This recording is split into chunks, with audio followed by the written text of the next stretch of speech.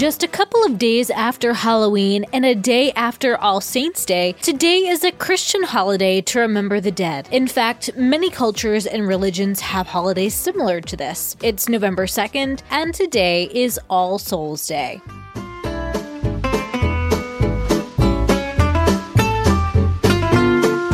Welcome to TacoCast Podcast, Every Day's a Holiday. No, really, it is. Did you know that literally every day is a holiday? I don't know about you, but I love having a reason to celebrate every day. Whether it's your favorite foods day or something else totally random, happy holiday to you. The annual celebration of All Souls' Day is the final day of the celebration of All Hallowtide, the Western Christian days that include All Saints' Eve, All Saints' Day, and All Souls' Day. Since the earliest days of Christianity, praying for the dead has been a habitual practice, rooted in the belief that the souls, when leaving the body, are not fully cleansed of their sins, and that those on earth can help them. And dating at least back as far as the 6th century, it was a tradition in the Benedictine monasteries to set aside a day to honor the departed. The Catholic Church standardized All Souls' Day in the 11th century to be celebrated annually on November 2nd, though in some Eastern Orthodox churches, the day is celebrated the Friday before Lent. Those who practice All Souls' Day, however, traditionally remember loved ones of deceased in various ways, with lots of them associated with the notion of purgatory. Bell tolling on the day is meant to comfort the souls. Lighting candles serves as a light for souls in purgatory. In some cultures, they'll leave food for their departed loved ones. Dia de los Muertos actually spans November 1st through 2nd. On this day, souls trapped in purgatory can be assisted into heaven by the actions of loved ones on earth. So you can certainly take part in this tradition by thinking of or praying for your deceased loved ones, lighting candles, or cooking their favorite dishes and leaving it by their photos. Happy holiday, everyone, and I'll see you tomorrow.